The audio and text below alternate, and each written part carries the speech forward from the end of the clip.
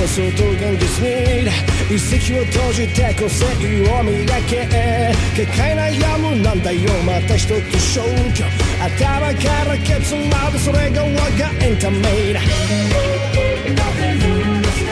まだ信じないさ紐解いたシャラマジ蹴飛ばしてもっと舞い上がって Everybody put your hands up さあフライ翼になれ見ていたいな夢中になれる君今が成長期新世界 Everybody put your hands up さあフライその声できっとエンサーになりたい自分探す両方は大舞台へ忘れた記憶の中でもう一度胸の高いを聞け Hello, you're listening to the Otaku Spirit Anime Cast. My name is Andrew, and I'm joined here with, wait for it, Chris. I said Chris, you gotta say yo. Yo. Too late. You've been listening to Flyers by Bradio, which is the OP to Death Parade, which is a show that we pretty much enjoying this season. But this is a discussional podcast, and we will be talking about Death Parade later, as long with Yatterman Night, so look forward to that. But first, we're going to kick off with some news subjects that we want to discuss, and then we'll jump into the community for the community questions, which are a lot of really, I guess, discussion-sparking questions that they have up there. But yeah, if you go to otakuspirit.com, you can find all of our news and reviews of coverage of old and new anime, as well as our community, which is there's a link on the top. You can go in there and jump in there with our community, bustling with people wanting to talk about anime, so definitely check us out there. But yeah, jump into our news, just kind of kicking it right off. We have about 4 or 5 subjects we want to talk about. Our first one, Chris, I know you're excited about this, so just suspend your excitement for just about 5 minutes. Don't go crazy. Okay. Crunchyroll now has Happy Tree Friends. Dude, what? Yes, Crunchyroll, the amazing anime streaming service and manga service, now has the most Japanese engrossed show called Happy Tree Friends. Yeah, who made this decision now? I'm guessing Newgrounds. So apparently now we have Newgrounds, or it wasn't originally on Newgrounds, or was it straight to YouTube? I don't know. I'm waiting for an insane show that I didn't care for, and why is it on my Crunchyroll? I mean, come on, guys. Back in the day when I was a stupid kid, I found it funny seeing a bunch of random animals beating the crap out of each other, blood flying everywhere, but that was when I was a kid. I can't say so much for it now. I just have no words. I mean, I'm waiting for, is the next one we're going to have is Charlie the Unicorn and maybe some Leave Britney Alone popped up on there? I mean, we're going to get some more YouTube sensations on Crunchyroll? I have no idea. No? I thought it'd be fun. I don't even know what those are. I know what Happy Tree Friends and Friends is, but... Charlie the Unicorn was the one with the, shun the non-believer, shun, if you've ever heard that meme. No. Okay, then don't bother looking it up. I kind of stay away from YouTube as much as I can. Yeah, I do too. It's just granted, I put YouTube videos up, and there's a lot of great YouTube people, but it's just a cesspool of people wanting attention too, so... yeah, check us out on YouTube. You can find the links on otakuspirit.com. Because we're not dying for attention or nothing, you know? We just broke 300 subscribers a couple weeks ago, so I'm pretty excited.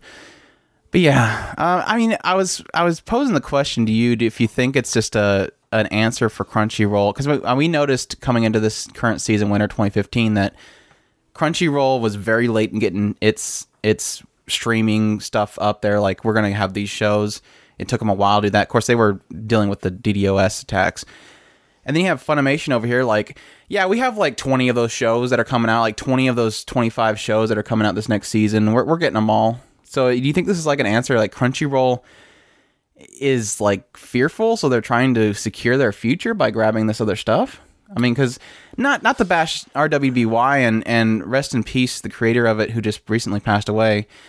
But that's an American show as well. You have Happy Tree Friends coming in. I'm sure here soon we're probably gonna get Adventure Time probably is gonna come in. I mean, is it that they're losing so many of those streaming rights that you think they may be looking, hey, if we lose too many of them, we're not going to be running, so let's secure some other shows? I think that's possibly partially what it is. They're having a harder time getting a hold of those licenses, so that they're looking at companies that are here. I also think that there's possibly I already know this guy. He's going to give me this particular show, so you got that other show right there. Why don't you go ahead and toss that at me too? I'll toss that up here, and we'll see if we can't get you a little money generated from that. I hope it's not like a thing of, well, do you want this show? Well, you're going to have to help my friend over at Happy Tree Friends get his stuff up. That's part of the same contract. It's more disheartening to me. I mean, I made a tweet initially when I noticed it pop up there. My initial tweet was like, I'm sorry, but if I see... if I go to my update list for Crunchyroll to see what's on for the day, and I have to scroll through a bunch of American shows just to get to, and YouTube videos to get to anime, I'm done. I'm moving away from there. I mean, that's just, I don't want to have to sift through a bunch of junk to get to what I come here for, and that's what's kind of disheartening about it. Yeah, I agree. But I think the other part of it is, I mean, when they first made Crunchyroll, I mean, they were, of course, a pirate, illegally streaming site, and then they went to Japan and said, hey, everybody's doing this, you might as well make some money out of it, so we'll get subscribers, they will funnel that money to you based on what they watch. That's a cool idea. Now they're pretty much telling me that instead of wanting to funnel that stuff to there, they're wanting to throw a bunch of other stuff in there that's not Japanese, that it's going to funnel that money away from them. So if suddenly everybody freaks out about Happy Tree Friends and start watching Happy Tree Friends, that's cutting out of Japan. I mean, they're not making as much money as they should be. And I guess that's what's kind of sad about it. Yeah.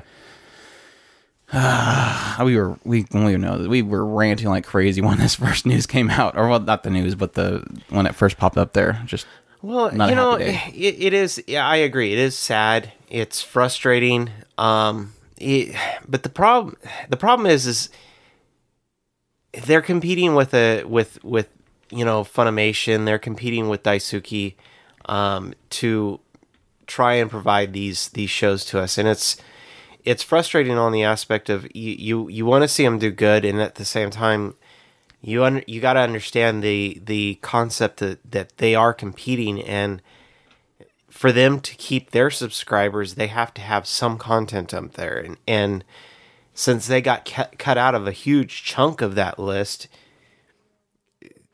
maybe they were trying to buffer it a little bit by giving you a couple of extra shows. But I mean, don't you think there's like other routes to it that they can take? I mean, they could go to Japan and look for companies that have older stuff. Say go to Studio Ghibli and say, hey, you want to stream like your oldest shows over here?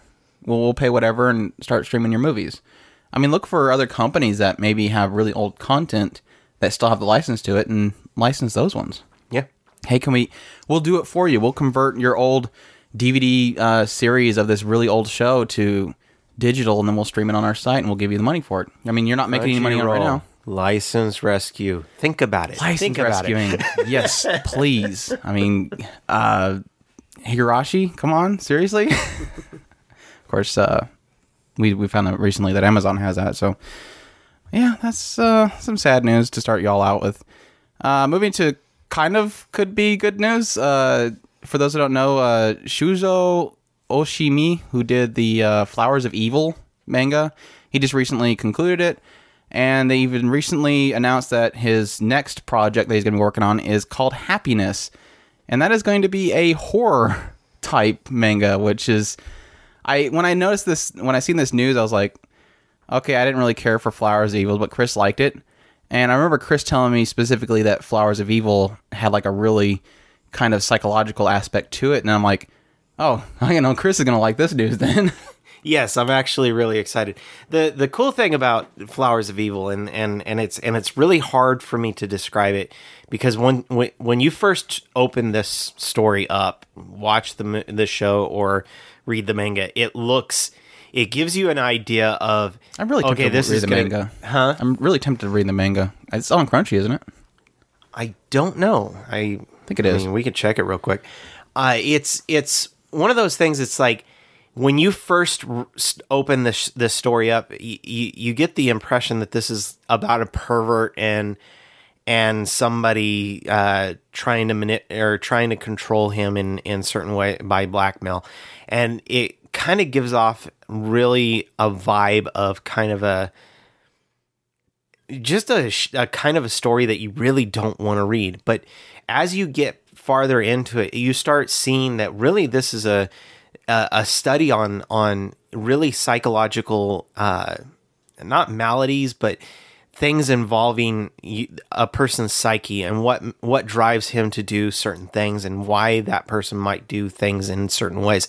And it was so down to earth and so dirty, and it just captured what it was that really makes you tick and why you may decide to do different things. And I thought it was really well done. The ending was meh. Is about all I can say. It wasn't a bad ending. It wrapped up good. It just wasn't the ending I was hoping for, I guess is really the best way to... It felt kind of incomplete. It wasn't a drop off. It just felt incomplete.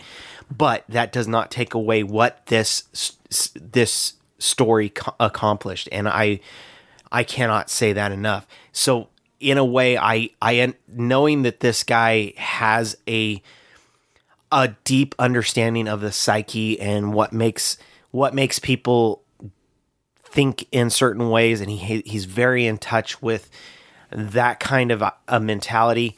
I am very excited about this show because I think that will translate, or this manga, because I think that'll translate well into what, even if it goes into the psychological thriller or if he goes into the horror, I think that he knows what he wants to talk about and how he does it. So I think it'll be a really good show, or really good story. They released it was on the cover of Bisatsu Shonen magazine, which is the home for Flowers of Evil. They released an image on there of a girl who's just looks like she's wearing a shirt and some kind of cloak on, and then she's got blood all over her mouth and she's wiping away the blood. And then they released, they had 2 pages that were leaked onto the internet, which has one I won't discuss, but the other one looks like she had pounced on some dude and is just chomping at his neck. It looks like he's chomping at his neck. Might just be licking his neck, but I think I see blood coming out of his neck. I'm not sure. So my question for you was, everybody's wondering, for those people that probably dropped Flowers of Evil early, is there a tie-in? Does the ending of Flowers of Evil signify to you that some girl in just a shirt will be pouncing on guys and chomping their necks? World-wise, I seriously doubt it. You think the main character will go nuts and start chewing on people? Or main girl? It depends. It's really hard to say. I mean, I'm not going to say no because, like I said, it is very, very psychologically tied in. So, I mean, if she's gone cannibal, I guess it's possible. But I mean, did it have a supernatural aspect where a girl would be standing on top of a light pole? That's the thing that I was getting ready to say, is there is no supernatural at all. So she can't jump on top of a pole. No. Okay, so I'm gonna assume it's probably different. Probably a different world and different story. But if she figures out how to climb, then we'll make a tie-in. But he does have a very, like I said, the story was.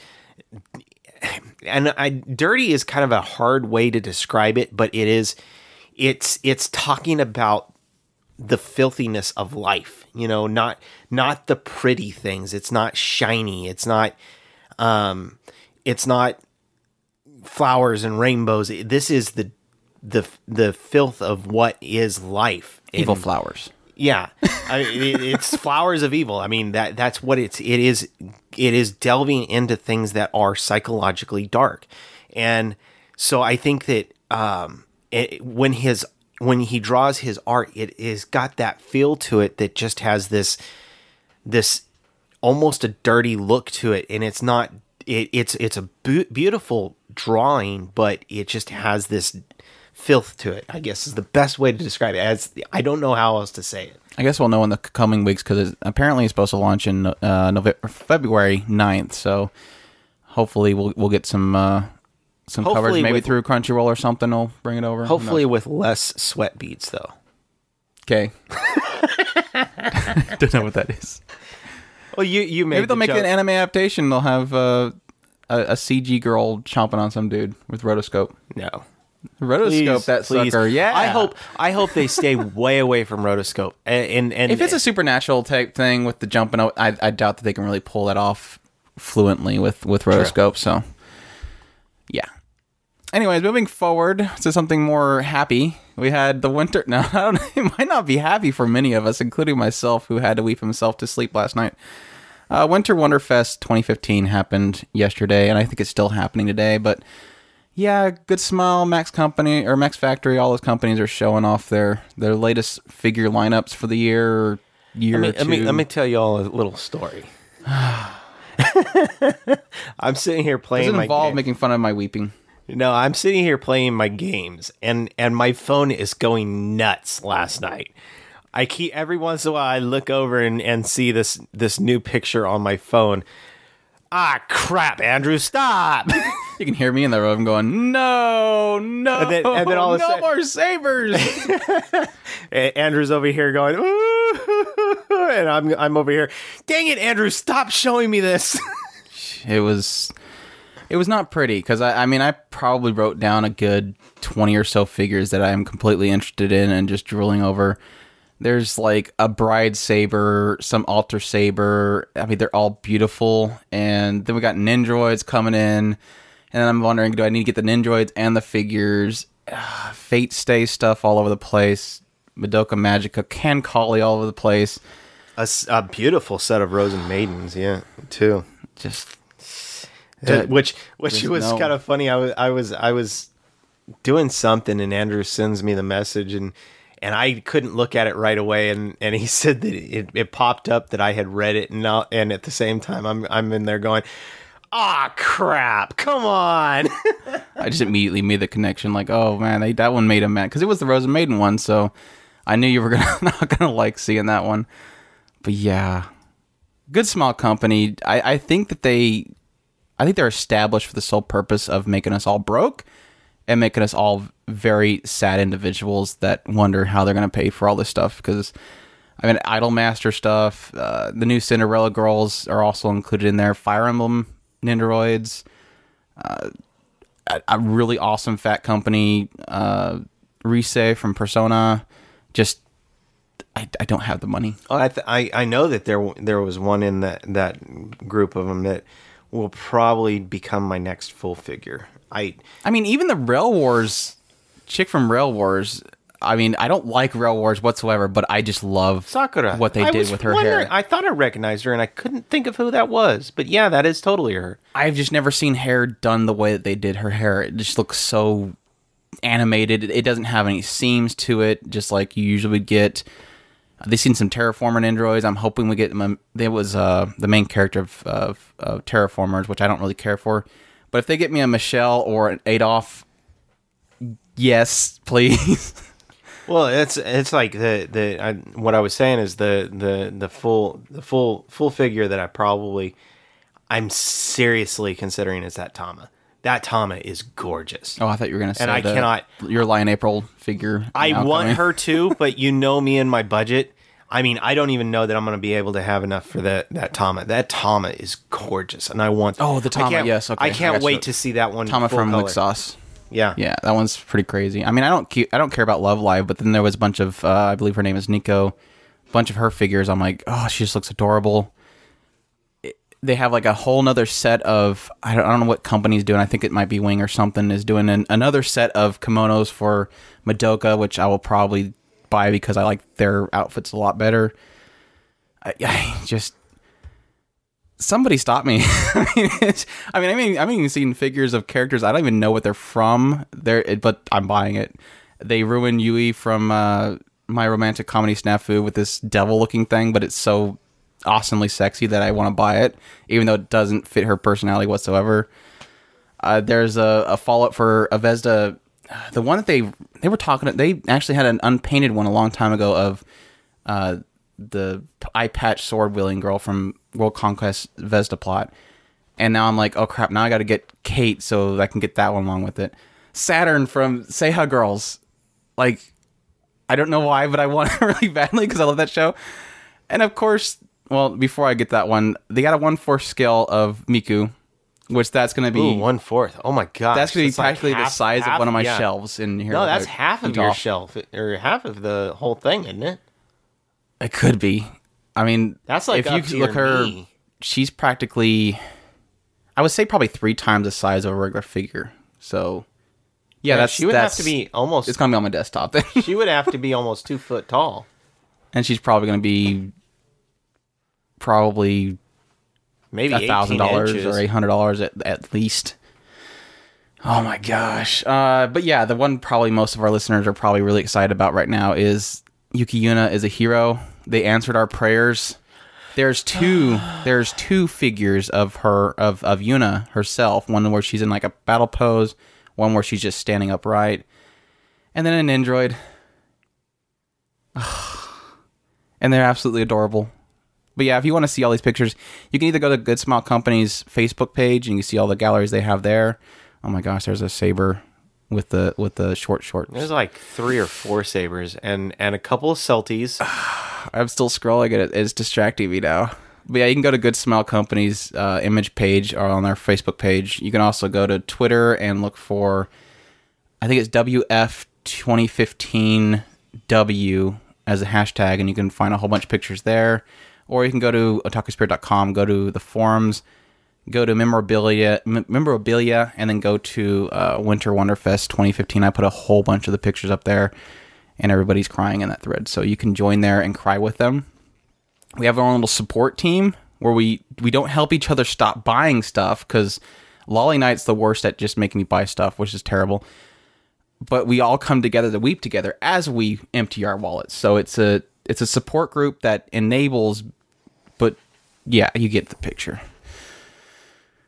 Good Smile Company. I mean, we have a love-hate relationship, and it's going to continue, I believe. To continue the happy news, sort of, we just found out the other day that ufotable is working on a God Eater anime adaptation, which, yes, where do I sign up? I mean, do you have a sign-up sheet?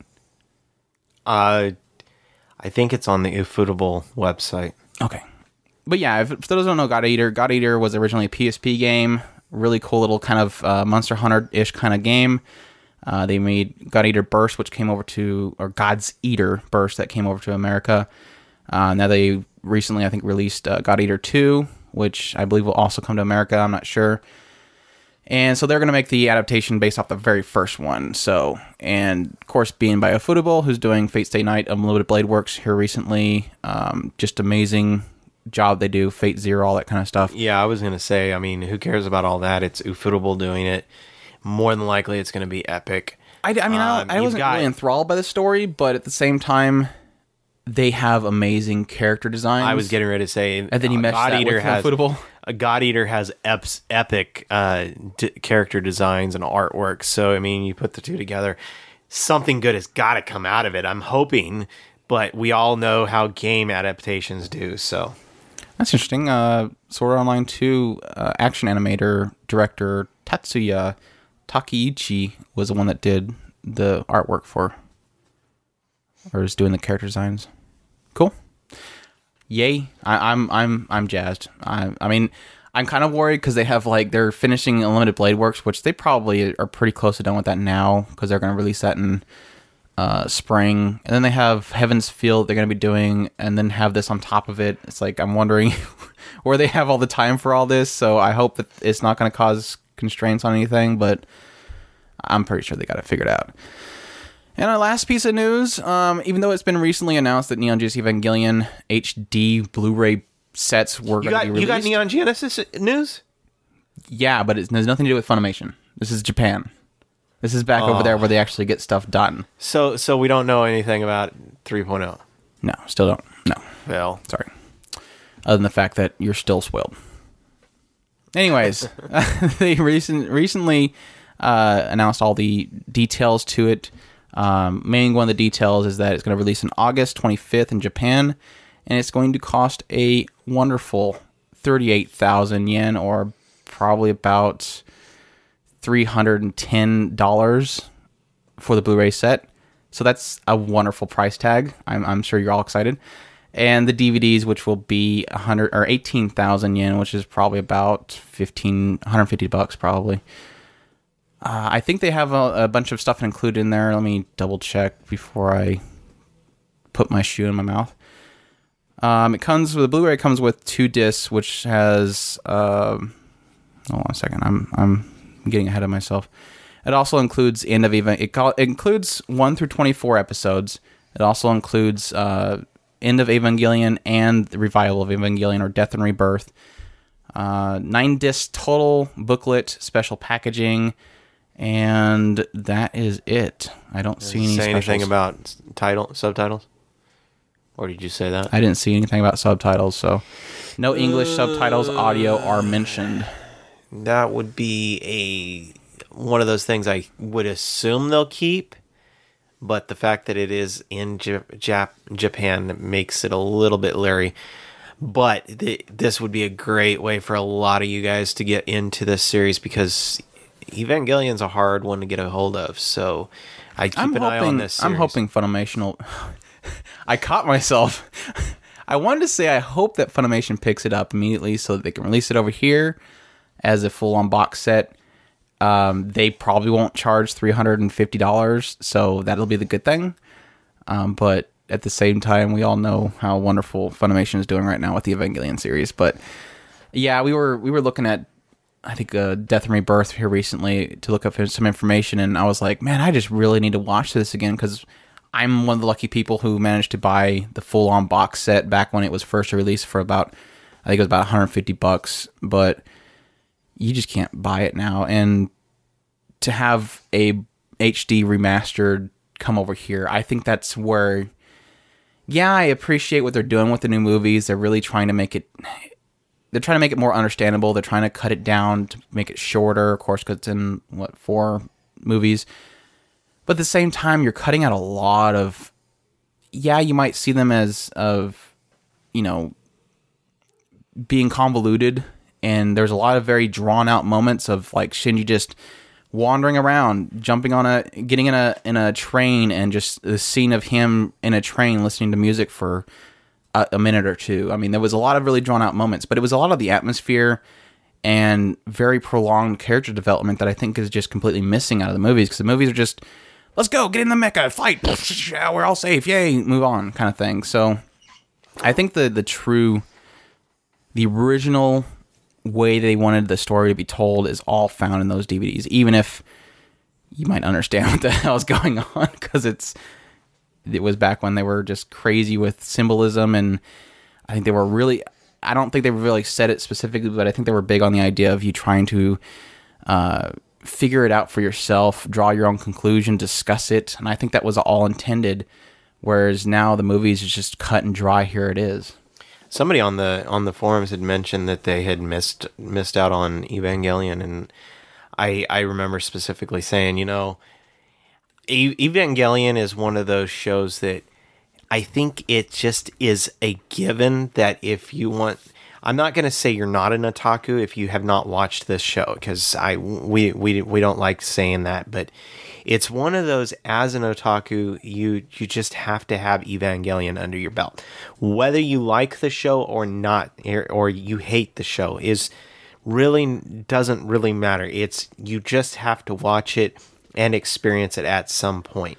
Yeah, it's just like when we were into gaming, it was like, oh, this game is really cool. It's a little platformer, 2D, and it's like, yeah, but you should really go back and try out, Super Mario Brothers. I mean, you need to go back to the origins. It's the same thing with Neon Genesis Evangelion. It's like, if you look at it, there are so many things in that series that are constantly being reused today.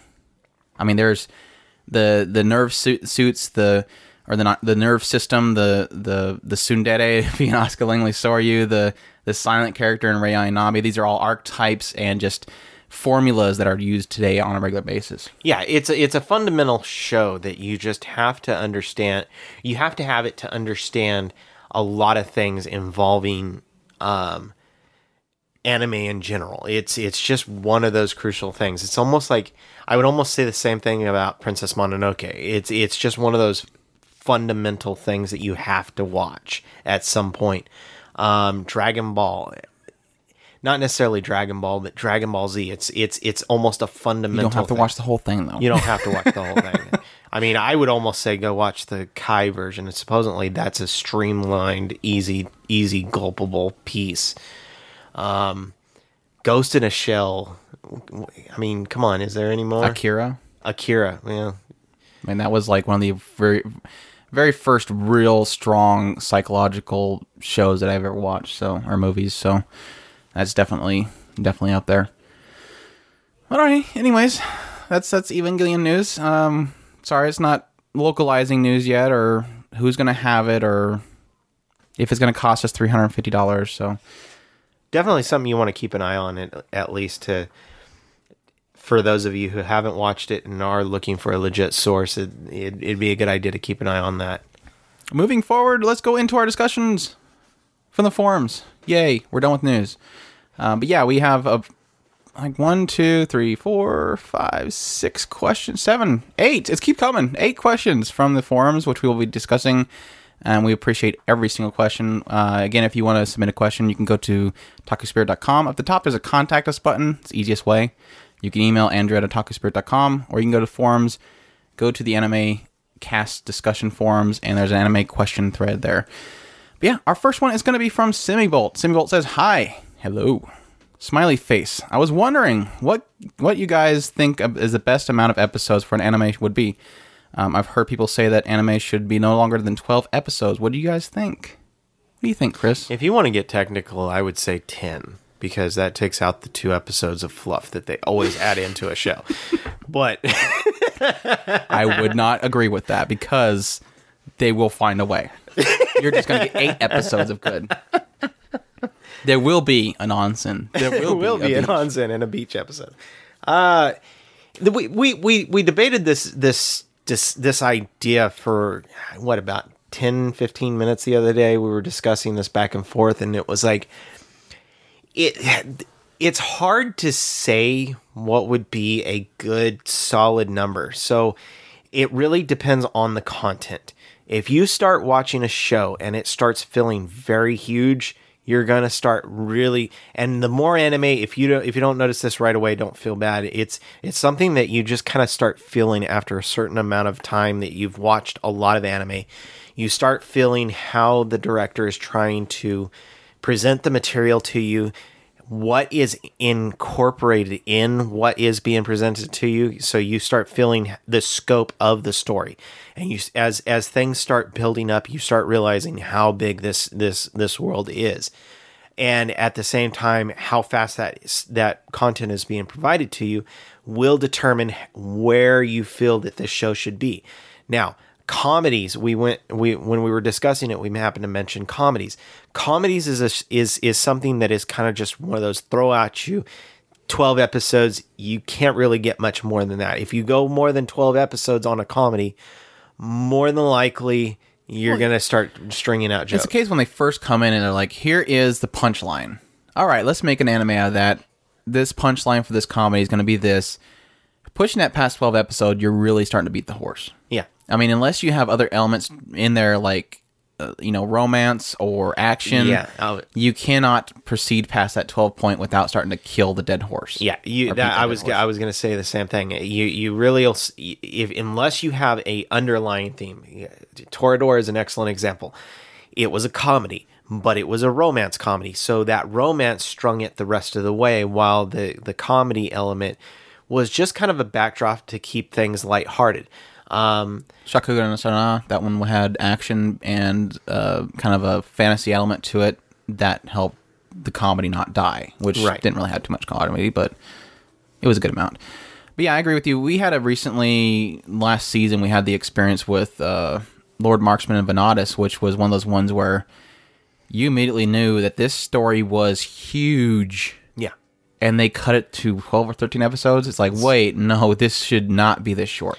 Yeah, we were. I mean, I think we were saying that during the mid-season review and the first impressions. We thought it was a joke. Like, no, this seriously can't be. There's no way that this show is. We have not even seen the Axe Girl. It's a common joke. And because once you get into that, you will see within an episode to 2 episodes that this world is just expansive. There's a lot of content here.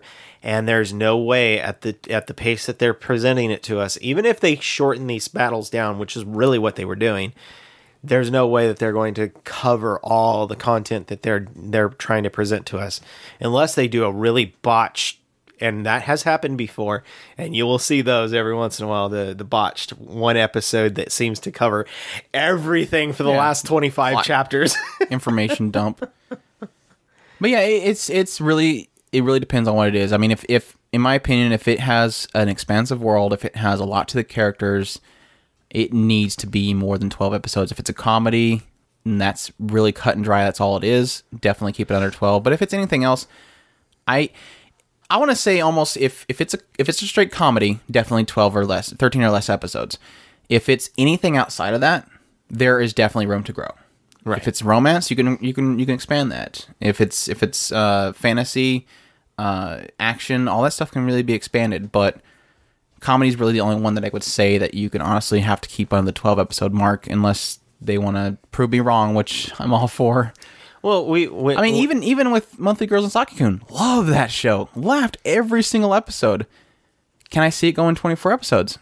No, I think it would probably kill it. Kokori-san was the same thing. And as much as we loved it, I mean, that's generally a 12 episode show. I don't think the Hinako, the Stony Prince or Stony Cat and Hentai Prince and Stony Cat, yeah, that was 12 episode show. Please don't give me any more of that. Unless it's something like Hari and Gu, which the only thing with Hari and Gu is that they pushed it way out of the realm of reality, so they could easily go, okay, today we're going to suddenly have gigantic robots and stuff, and we're going to go into this other world, and we're going to break this whole logic. That's about the only case where it can really work, but in any other situation, they're usually trying to keep some kind of grounded reality to a comedy, and when they do that, you're stuck with that one set of jokes. Yeah, Crunchyroll. That's another one you could rescue or license rescue. Haringu, yeah. And when we were talking about it, I think we both came to pretty much the general consensus that about the 24 episode mark is about the safe spot. You don't want to go much more than that because at that point you're really diving into the epic realm and you really, or the shonen realm, you're going to want a solid story that people are embracing. There's just no way to get around that. At the same time, I almost want to say that I don't like anything. If I want to take this question even further, is in the realm of epics that we talked about before, Bleach, Naruto, all those. I almost want to say I don't like those shows. I like it when they keep it to, I want to say 50 episodes the most. Like Soul Eater really was very comfortable for me. Yeah, they had a lot more they could have done with that world. Make another season out of it, but don't go 300, 400, 600 episodes. That is, they're not going to not do that because that makes them a fortune. Let's be honest. Franchises, figures, all that stuff, they're making a fortune off of One Piece. But at the same time, it sucks for anybody that's outside of it. And that's what's kind of the bummering thing. And getting caught up or finding the material that's not a fortune to buy the entire sets, finding somewhere that streams it, it really kind of alienates anybody that's not inside of it.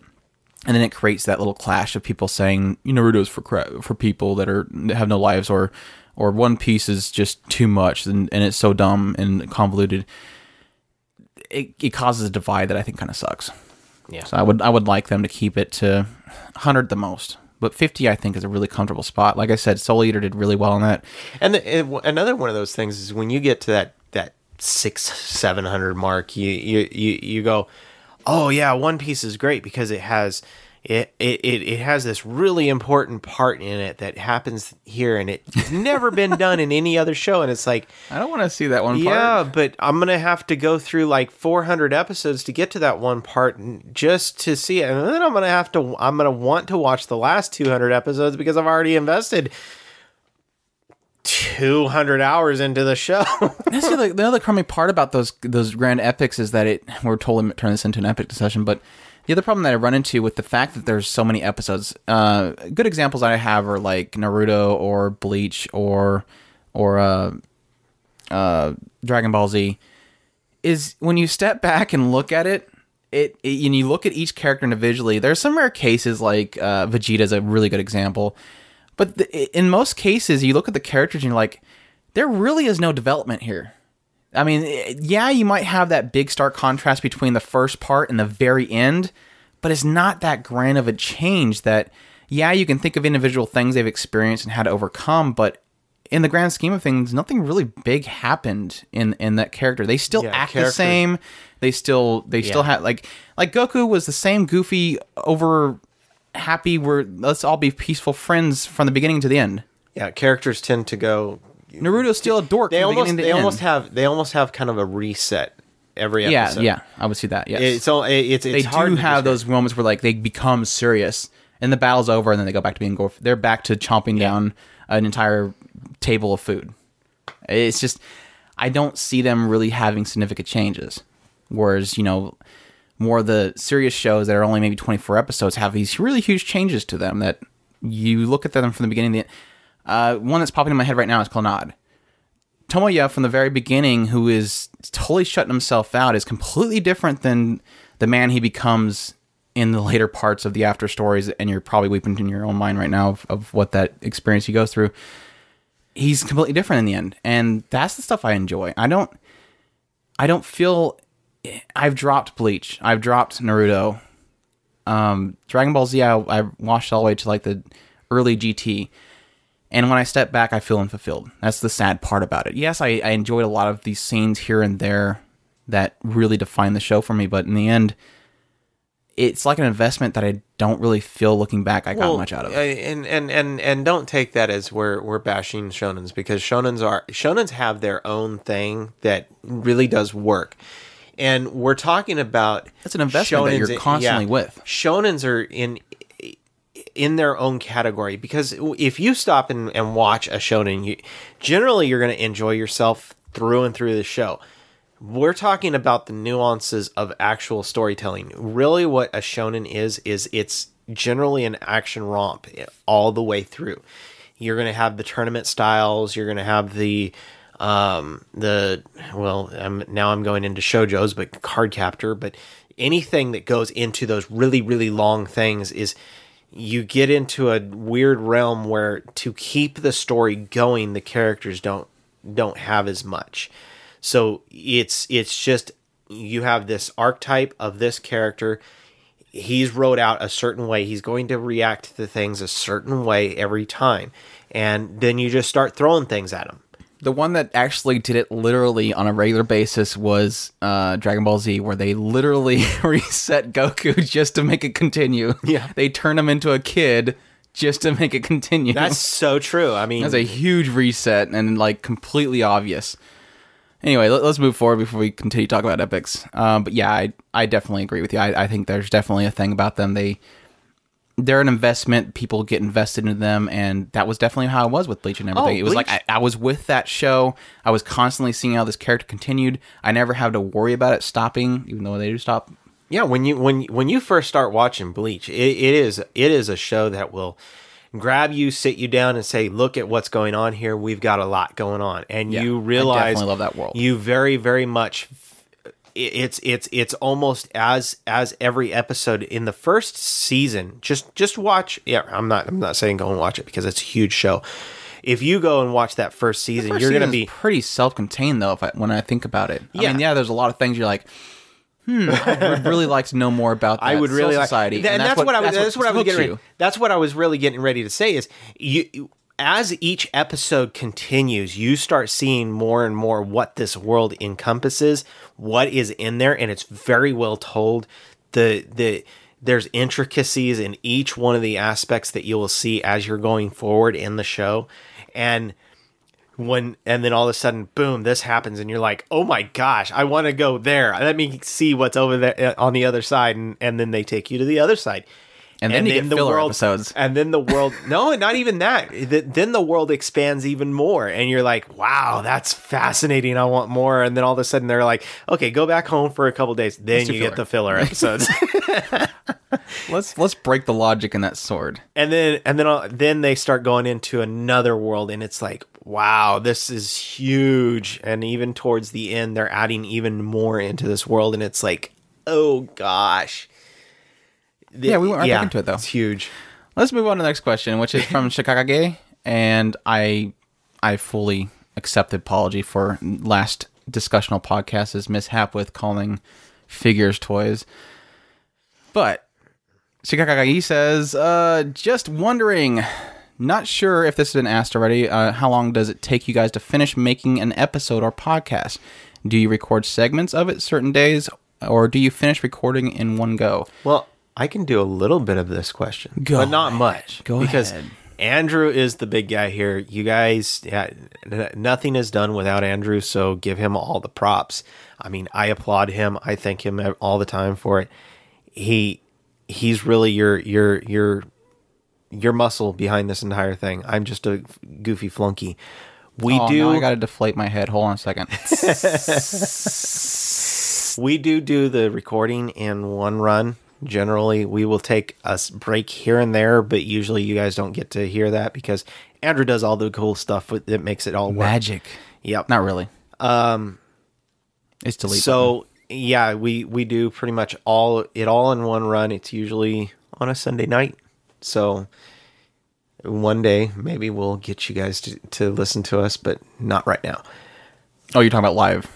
Yeah. Live. Okay, yeah. Usually on Sunday nights, we'll usually get together. That's usually one moment that we have free time between both of us. But yeah, we get together, set up everything. It's a lot of setup with all the microphones and everything. So we try to set it to one moment per week. Right now, we're currently doing usually a discussional podcast and a review / whatever we want to do kind of podcast. And so we'll record both of those in one session on Sunday. Then afterwards, basically finalizing one of them to release Sunday night, which is when you guys usually get the first episode. Then usually on Wednesday and Thursday, I'll edit the other one. It really depends on what the show is. I mean, if it's a show that goes on for 2 hours, that's 2 hours I have to proofhear it. I have to go through there and listen to see if there's any clicks, any coughs, any things that you guys don't want to hear, because it's going to annoy the crap out of you. If you hear us say I'll cut those out usually, if I can cut them without causing audio defects. So yeah, it's usually if we record 2 hours of the podcast, it's going to be 2 hours of editing the podcast itself, then splicing it up, putting it into GarageBand and uploading it, making the article for it, making the forum thread for it. I would probably say if you have a 2 hour episode that you're listening to, it probably took a total of 5 or 6 hours to edit and post and everything, total overall time recording everything. So has it always been that long, or I mean, have you gotten to where it's streamlined down? It used to take longer because I didn't have as many tricks that I use now. Levelator definitely saved me a lot of trouble because it does a lot of the audio balancing out. Just finding ways of streamlining it definitely makes it a lot easier. So some updates they made to iTunes makes it a lot easier to put ID tags in there, so that's always nice. But I do know that there was another audio podcast that you had done that was just absolutely painful. Which one's that one? The other podcast we did. Oh yeah, we used to do podcasts with like gaming and stuff on another site, and that was more painful because I had to bring in other people's audio because I wanted to make sure that it was clear as possible. So I would have them record on their end. I had to bring it over, put them all together, line them up perfectly, and that could take, yeah. I mean, just editing alone was like 3 or 5 hours, so that was painful. And that's partly why we don't do as many guests as people may want, is because I am so picky about quality that it ends up turning into a big fiasco of bringing in their audio, editing the audio. And again, we're doing this on our free time, so unless we open up Patreon accounts and get paid for it and we quit our jobs, it's hobby, so we're gonna do whatever is flexible with us, while trying to provide you guys with entertainment. So, But yeah, I think that answers the question. I think the only thing that really changes that is definitely the music episodes. As much as people love those ones, and mainly because of the fact that people love them so much, we love listening to them. So we get some benefit out of it. But those ones usually can take even longer. I usually have to spend a couple days before we even record, just getting all the different songs ripped from their shows so that I can have them to slip inside there. And yeah, that takes quite a while. So, and then have to line them all up. But it's fun, and we enjoy doing it for you guys. So don't take it as me sitting here whining. So yeah. Our next question we have from Gamer Colin, which says kind of a more personal question for you guys this time. I know. Don't get personal. Gonna get up and close and personal. Yes, Gamer Colin asks, what do your family members... This isn't like love or anything. Jeez, what the crap. What do your family members and other friends think of you guys as being otakus with a giant collection of anime, movies, and related merchandise? Do they know about it? What is their initial reaction to finding out? Keep up the great work. Thank you. You want to start off, or... I've made no secret of it. Make no secret of it. we have a thread on the forums, which is, I think, Confessions of a Closet Otaku or something like that, where we kind of pose the question of what you guys do for... Are you open about it or not? And I was actually considering making an entire podcast episode about it and kind of bringing everybody's feedback. So maybe we might do that in the future, but... Just to answer this question, it is I don't make it a secret, but at the same time I'm not like, hey, what's up, guys? I watch anime. I'm not. If it comes up, if they ask me what I'm doing after work or something, it's like, yeah, I'm going home and recording a podcast about anime. If they ask me, you be watching this show? Nah, I'm watching Death Parade. They're like, what is Death Parade? I'm like, dude, it's awesome. And I tell them about it, and they find out it's anime, and they're like, oh, it's anime. But yeah, I'm not. I used to be pretty much don't talk about it, but more recently it's like, yeah, if it comes up as something to talk about, I'll talk about it. I'm not going to hide it, but at the same time, I'm not cramming it down people's throats. Usually when they find out about it, they're just like, oh, anime. Why do you watch that? It's like, well, I like the stories. I like all the different stories that they have. I'll tell them about a couple cool little stories that I think were kind of interesting that catch their attention, like Death Note. Tell them like a notebook that kills people and what the guy does with it. And they're usually interested in it. That's what sucks about it. They're always interested in it. I can tell them stories and they're like, dude, that's awesome. I was telling somebody about Death Parade the other day, and I was like, and this person was like, oh, that sounds interesting. I'm like, one catch. It's an anime. It's a Japanese animation. But yeah, they're always interested in it. That's what's kind of funny about it. And then I'll throw in the punchline that it's anime, and it's like, I don't like anime. It's like, but this is why we watch anime, is these kinds of shows. Yeah, you're asking me why I watch it, and that's exactly why. So I mean, but yeah, none of them. I don't usually invite people over to check out my figures on a regular basis or my merchandise, because we have dogs that aren't friendly with visitors. But usually when they come in here, I've had a couple people in the last couple of years that have checked it out, and it's just like, oh, they kind of look over and they don't really mention anything. So they could probably be thinking something completely different, like this guy's a psychopath. But nothing really that big of a deal. I don't invite just anybody into there, and I don't just tell anybody about my collections and stuff. So in that side of the whole deal, I don't really have much to say, but just the idea of watching anime, they're like, whatever, it's anime. I don't want to hear about it, but at the same time, I'm not going to hide it. Well, besides, my brother's my best friend, so, I mean, it's not like I have This guy's got like some pervy figures in his closet. I don't know what the hell's up with that. Yeah, how about that answers your question. Do you have anything else to add to it? No. Pretty much same deal. All right. Moving forward, we have Kazu Taiga. Says, what are all y'all interested in hobbies besides anime? Like, are you sports fans, tech nerds, gamers, LARPers, in a band, beer brewers, etc.? The heck is a LARPer? It's live action role playing. Oh, no. No, don't do that. Lightning bolt. Lightning bolt. You watched that video, haven't you?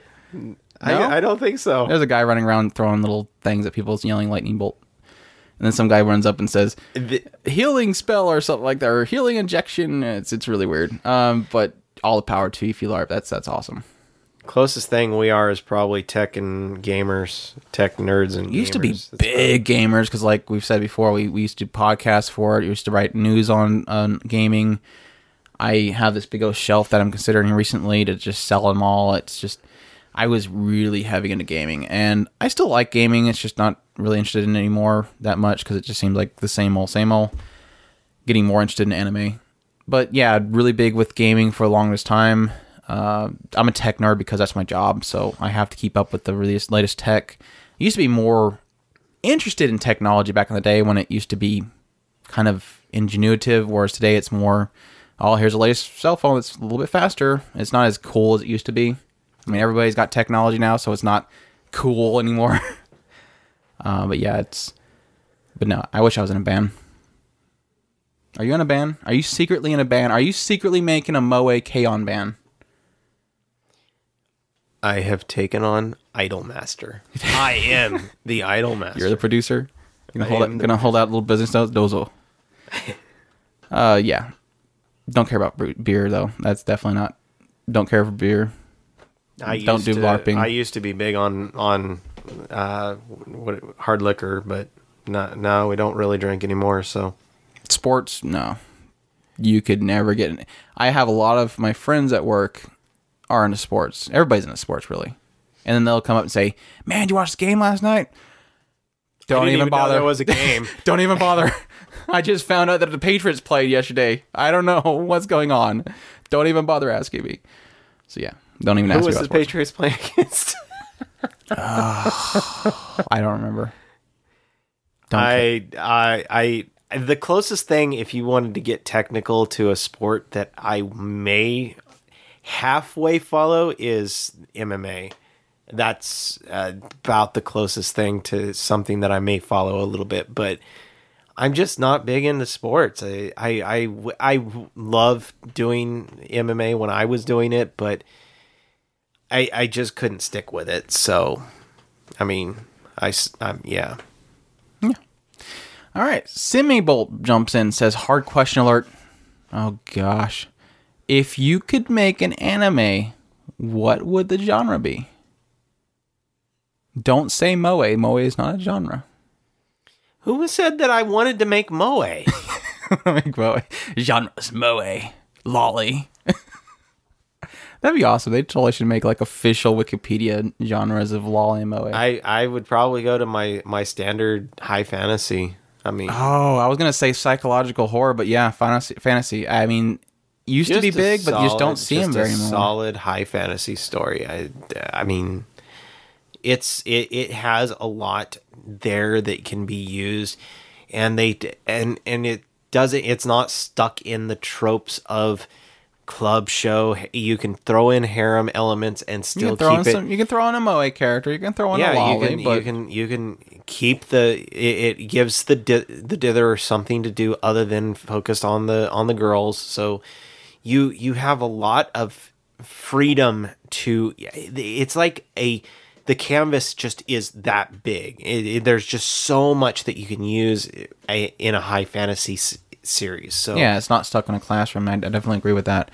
Yeah, I was going to say psychological, but that fantasy you just don't see anymore. So definitely, I would love to bring in more. Fantasy. Even more than I would want to see high fantasy, I would want psychological fantasy. Yeah, I would want to see a high fantasy in either a steampunk or a cyberpunk world.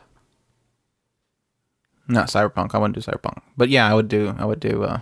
Both of them. It's a mashup. It's a mashup that is not done very much, and that is probably one of the best mashups that you could possibly do. Is those kinds of worlds. It definitely takes a lot of creativity in order to pull off, and I think that's what most writers don't seem to have potential in. They definitely are still just stuck in the ruts. So. Unfortunately. But yeah, I mean, I miss the days of Escaflownies and Record of Lodoss Wars and all those really great fantasy, pure fantasy type settings, and just don't see them anymore. And even with Escaflownie, they throw mecha in there and some magical aspects into it, and it did fine. It still kept that flavor, and that's what I want. Even like, Outbreak Company that had a fantasy world, and it still pulled off the harems and all that other junk and did very well with it. I mean, it wasn't, people fighting for land or anything like that or anything grand, which I think fantasy is pulls off very well. Like you said, it opens it up. There's this huge world. Go explore. Like with Record of Lodoss Wars, they were traveling in this big epic quest, and that's the stuff I kind of really miss. Even what's that one? Scrap Princess. Love that one. Had this little journey they were doing. I love the world. I love the magic, the swords and all that kind of stuff. Big gigantic axes. I just love those type of worlds. So I definitely want to see Mayo did the same thing. It was grand in scale. I mean, yeah, it kind of cut off at one point, but it just shows you how much that they can do with the world. I mean, when you get into a high fantasy world, you automatically start feeling how big that world is, and as they start telling the story, you start seeing more and more. 12 Kingdoms is a great example. You get sucked into that world, and they gives them room to develop characters. It gives them room to because it's a high fantasy, they can make whatever rules they want. So if they want people to fly around just to fly, why not? It's a fantasy. The rules are whatever you make them at that point. When you put them in a club room setting, there is a whole bunch of rules that just come slamming down on them. You have to follow those rules. So, yeah. So going into the next question, Logan LSR says, okay, I don't know if this has been asked or answered in an anime cast before, but who is your favorite male and female anime character? Probably Chi from Chobits, if you can consider her female. If you can't consider her female, then I would probably lean to Tsukikashi from Hinako. That's just, those are probably my two favorites. I don't know. If you want to go female characters for me, definitely my top waifu is still Tomoyo from Clannad. No, your waifu. And then your Saber. waifu is Saber. No, Saber's my bodyguard that Tomoyo doesn't know that I get with on a regular basis. And then I have Oscar Sawyer. She's kind of she's outgoing, and she'll come in every now and then. I'll hide the other girls whenever she comes back. As I mentioned before, waifu is not a singular noun. I mean, it can be whatever you want. Stop giving yourself that excuse. It doesn't work. Male characters are a little more difficult because, like, as we all know, male characters don't really get much attention in these shows. But Nagisa. I am sorry. Nagisa. Oh, from Clannad? Oh, yes. Yeah. She is perfect waifu material. Rika recently has established herself as one of my favorite female characters from Love Chunobyo. I definitely love Rika. That character. Is awesome. I can give you that one. Very, very surprised how much I enjoyed her as a character. And I didn't think I was going to like her at first. I was like, I like her heterochromia, that she has a little thing going on, and I thought that was going to be all I was going to like her for. And then she turned out to be a really awesome character. And then she took out the contact. I was gonna leave that part out because I thought that was a spoiler territory, but you could probably established that in the first episode. You could decide that out if you want. She's not really a character from anime. Well, she does actually have an anime character, manga at least, but Hatsune Miku. I like my Miku. But yeah, male characters. I mean, I can go with Ledouche from Code Geass. I'm gonna stick L from Death Note. Definitely is an awesome character. I'm gonna stick with Vegeta. He works for me. There was a couple characters in Samurai 7 which were really awesome. That if you never watched Samurai 7, definitely go watch it. They had a really good cast of male characters in that show. Now my eyes are wandering to different shows on my walls and stuff, which are pretty much all harem crap. Lane from Serial Experiments. Lane, I think she was amazing. Yeah, I think that's all I got. Second part. And another question. Which 5 anime characters would you pick to be in a high school drama show harem, and what kind of club would they be? I hate these questions. So do I get a sidekick in this? If I get a sidekick, I got Vegeta next to me because he's not like interested in women per se. I mean, yeah, he married Bulma, but you know, he's not like going. He's out not and interested in women, but he got the best woman. But and then I'm gonna have to say, you know, I gotta have my Musil from Outbreak Company. Gotta have her. Gotta have my Kuroneko. Gotta have my Rin. Gotta have my. You're just bringing up your list of harem characters. Yeah, I did. I totally did. That's what the harem is there for. I got my harem. You know. You cheat. Got Inju, Rin. See, the only thing that I'm worried about is should I bring in Yunogasai, though? Because Yunogasai is a very, very dangerous one. She's volatile, you know. I was actually thinking, I didn't connect the aspect of the school harem club show part of it. So my immediate thought was, because I didn't read that entire question when I was thinking about it earlier, but I was trapping the idea of just a mix-up. And my mix-up was essentially two shows that have been really heavy on the mind lately, which was Love Chunibyo and Other Delusions. You'll have that world, but then suddenly the main character realizes that he is now a master, and now all the servants show up and there's magic happening, and then he's constantly struggling with the idea that magic doesn't exist, but yet there's, you know, all the characters from Fate Stay coming in there. So yeah, that's my I guess you could do it in the club. I mean, you'll have like Archer and Lancer just going at each other's throats, and No. You have them as little chibi characters on the table. Oh, then that's Baka and Tess. Never mind. No, don't even bring that garbage in here. You take that garbage back out of here. I was thinking a chibi Rin would be pretty awesome to have. You know, you could sit there and have chibi Rin. Gosh, she would be Shauna. It would be that short series of Shakuna no Shana, the one where she was a little chibi and it was all on top of his head, and she was eating little buns. So yeah, your idea is already taken. It's just another show. I think that's what you're thinking of. And little. No, I was actually thinking of like desktops and make it into kind of like this like desktop tournament type thing. You know, you've got your Saber sitting there fighting against Ryder, but then I realized that that's totally Baka and Tess, so never mind. It didn't work out as well as it was. It was cooler in my head. It was cooler in my head. Yanko Sensei returns to say, hey guys, been gone for a while, but I'm still listening to all the time because of the nature of my work. I still find times in the car and extended periods of time, and that is when I ended up listening to the podcast. I'm always looking for more podcasts to listen to. What are some of your favorites? Any in general, anime, non-anime, gaming, whatever. No.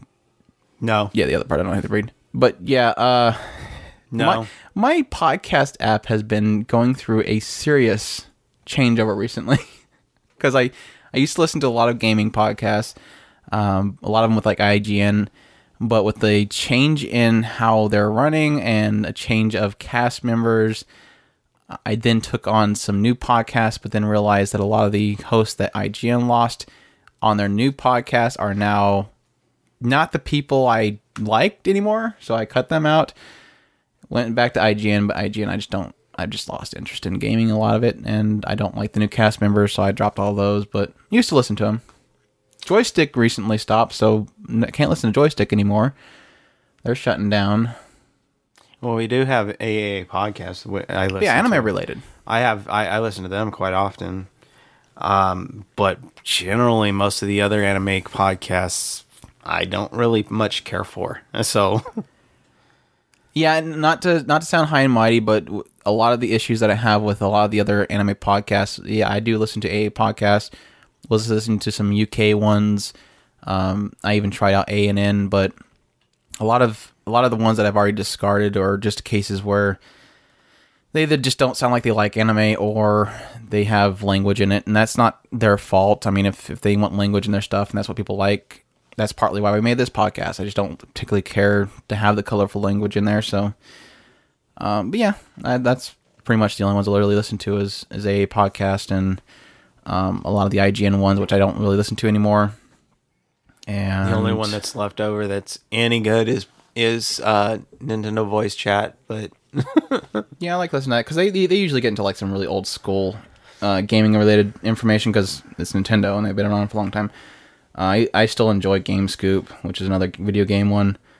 I used to have a lot of different ones in there, like technology-based ones. This Week in Tech, if you look up them, twit.tv, I believe, is their website.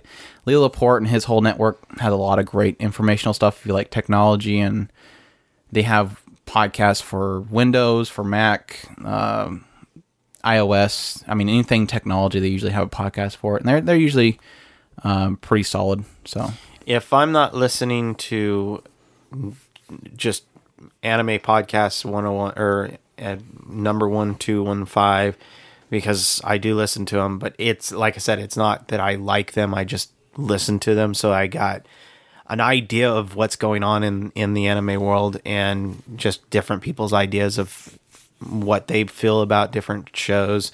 So I'm taking all that into consideration. When I'm not listening to that, I'm generally listening to Audible stuff. So I'm constantly listening to books on Audible.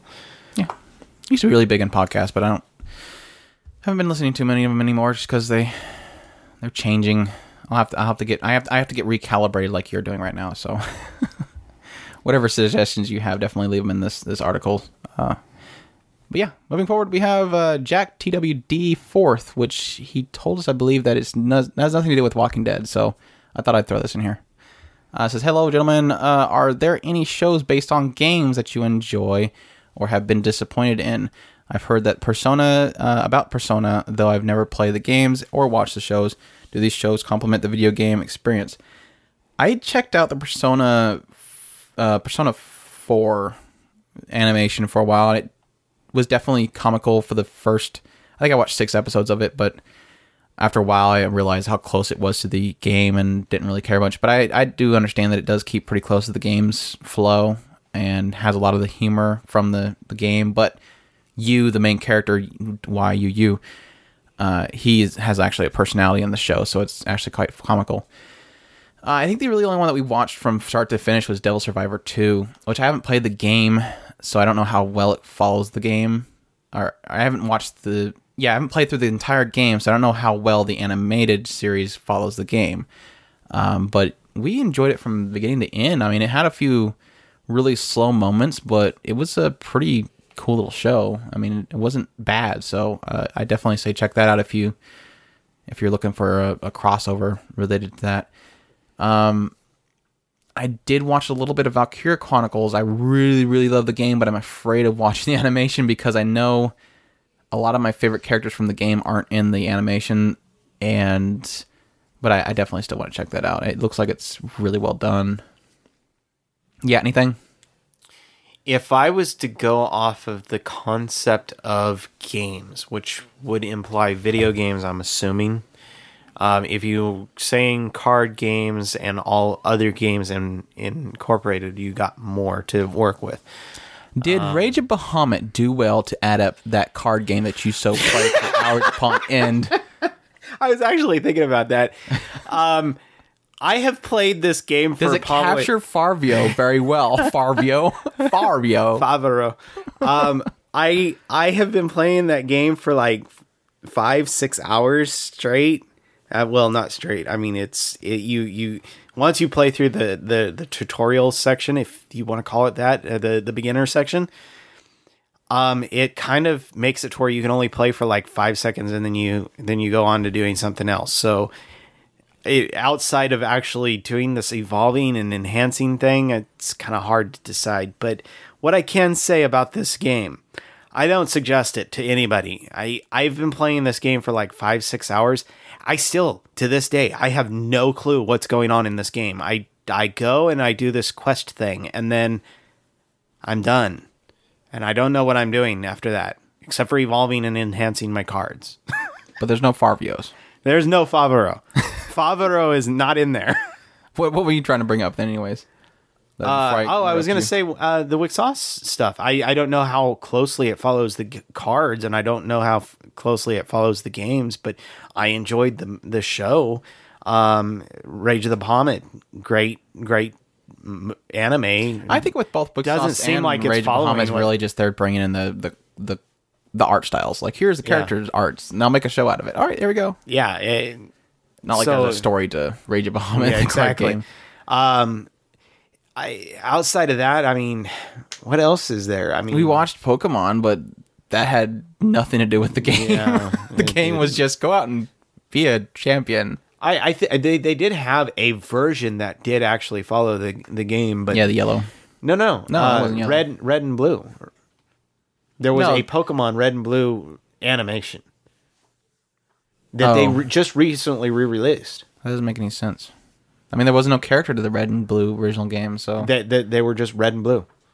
and they had no personality whatsoever. And they walked Probably around not. and threw Pokeballs and stuff, because that's all the game was. You said, "Hi, Mom. Bye, Mom. Hey, Professor Oak. What's up? All right, bye. Going to the studios or the stadiums."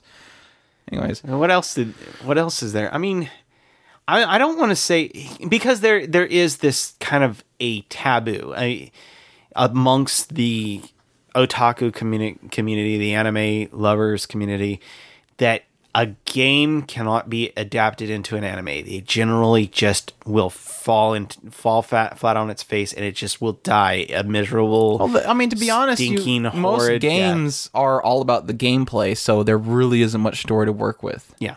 I mean, well, I got one.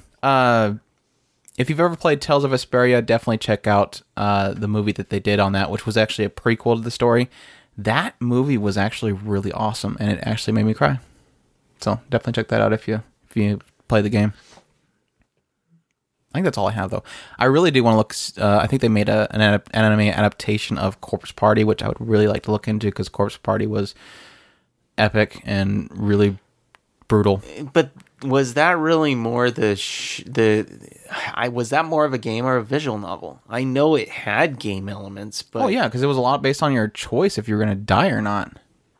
That was really a lot of it. So yeah, I mean, it's a visual novel in the aspect that instead of moving the cursor from choosing A or B or C, you're actually choosing, do I turn left here and pick up this before I hit the switch? Or if I hit the switch first, my body gets cut in half. Then yeah, I guess if you want to choose the directions you choose is the visual novel aspect. But a lot of it definitely have to do with the voice acting and all that. I think that's it. We'll move on. let's do it, because I can't think of anything else. I'm looking at That's all the questions we have. What? That's all the questions. We're moving on to our discussion on Death Parade and Yatterman. The way that I kind of set this up is that we were going to talk about Death Parade and then talk about Yatterman, because I assume that most people that are watching Yatterman are watching Death Parade, but there's more people that have only watched Death Parade but not Yatterman. So if you're one of the people that has not watched Death Parade but you've watched Yatterman, you want to start a discussion on that, and I apologize. I'll put a time frame aspect in the notes for this podcast episode in the podcast app. If you just tap on the album art, you'll see it. Otherwise, I'll have the timestamp and the article for this episode, which you can either find on otakuspirit.com.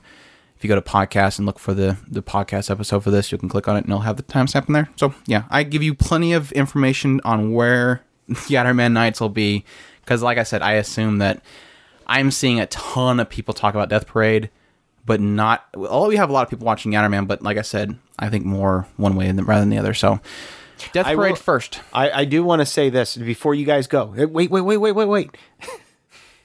If you're not watching Yatterman, watch it. It is so worth it. You're gonna love it. If you haven't watched it, did Watch I say it both of them, but yeah, watch Yatterman, both of them. These are the two picks of the season so far right now. I mean, yeah, there's still the chance that Yatterman's more something's gonna. gym. Like, not many people are talking about it, and I think more people need to. But Yeah, and it so deserves all the hype that it can muster. Give it hype that show up, people. It is an awesome show. It is way worth it. yeah, we're gonna talk about Death Parade first. Again, this is gonna be a spoiler discussion on Death Parade. So if you've not watched it, definitely tune us out. And again, if you have watched Yatterman Nights, look for the timestamp on this information or on the article for this podcast. You'll be able to get the timestamp to skip ahead for. But yeah, Death Parade. All spoilers are game. All spoilers. All spoilers. So what has been happening in this show? Definitely really, really enjoying it so far. I love the stories they've told so far. I've really had 3 total judgments so far. The other 2 episodes have really been kind of exploring the world that they're in and some of the rules and decision making that they're going through. I think one of the key things that really fascinate me about the show so far is definitely in how they kind of outline the aspect that they can make a wrong decision, and that's, I think, makes it even more darker, because you're talking about people's right to be reborn or be thrown into the void and be lost forever. And I think that's really fascinating because, yeah, if Deckham says that, oh, you made a bad decision and I don't see maybe this other aspect of you, doesn't matter, you're going to the void. I mean, it's like, that's a judgment and you can't really, there's no second chances, you're done. And so that kind of makes it a really, really screwed up kind of story setup, but that's, again, why I come to anime for, is that really screwed up aspect that they're willing to explore.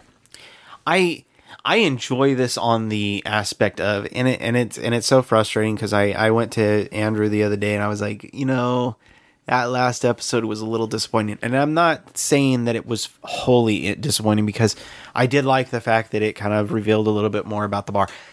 But I still have to stand by what I said before. This show will really shine if they continue with their telling of the story. You were finally wrong, and it upset you, is what it is. Huh? You're wrong, and you're upset about that. What? We were talking about episode 5. I think was the latest episode, right? Yes. The episode 5 was like what I was saying, where this is one of the 2 episodes where they really explore the world they're in, that little cubby that they're in, where they're making these judgments. And episode 5 was great because it explored a lot of the characters. It started talking about this girl that just showed up with Deckham and why she's there. I mean, we would all like to know why this girl suddenly showed up. They're exploring what they're going to do with her, which is definitely probably going to be something really significant towards the later parts. I'm sure whatever judgment they make on her is going to be a really telling point of this. We might find out that she's a completely disgusting person, and then they'll have to throw in her void. Or you might have Deckham like, no, we're not throwing her into the void because I've spent so much time with her, even though she is a nasty person, and he might end up choosing to throw her back in the There's this whole fascinating thing they can do with her. And then you kind of touched into the main madame lady, or what do you want to call her, that's controlling Deckham and these other arbiters. I mean, there was a lot of information in that episode that really should be addressed. And so, yeah, I do agree with you that you're not getting the same episode 1, episode 3, episode 4 judgments, which are really fascinating and I really enjoy. But there's still some really key information that really needs to be addressed, and I think that's where it was addressing and then they're going to probably go back into the other stuff. But see, that is the exact problem. That's not a problem with it, though. No, you don't. You're not understanding what I'm saying. The more and more they reveal that stuff, the more and more questions you're going to want to know about the bar, and the bar is not the star of this show. And I will stand by that. No, any other thing, you're going to say that's a shallow story, because all we did was deal with this, but this is the one time where they're really going into depth. Okay, is Mushishi a shallow story? No. They don't. That is exactly the same formula that I'm saying. If this sticks with the Mushishi formula, it will do just fine. It does not have to reveal all this stuff. No, Mushishi revealed it all. It was constantly talking about the Mushi. What's the comparison here? Those 2 people that come down. That is the same formula as whatever the thing of that episode was in Mushishi. Mushishi was about the Mushi, and they were exploring it every episode.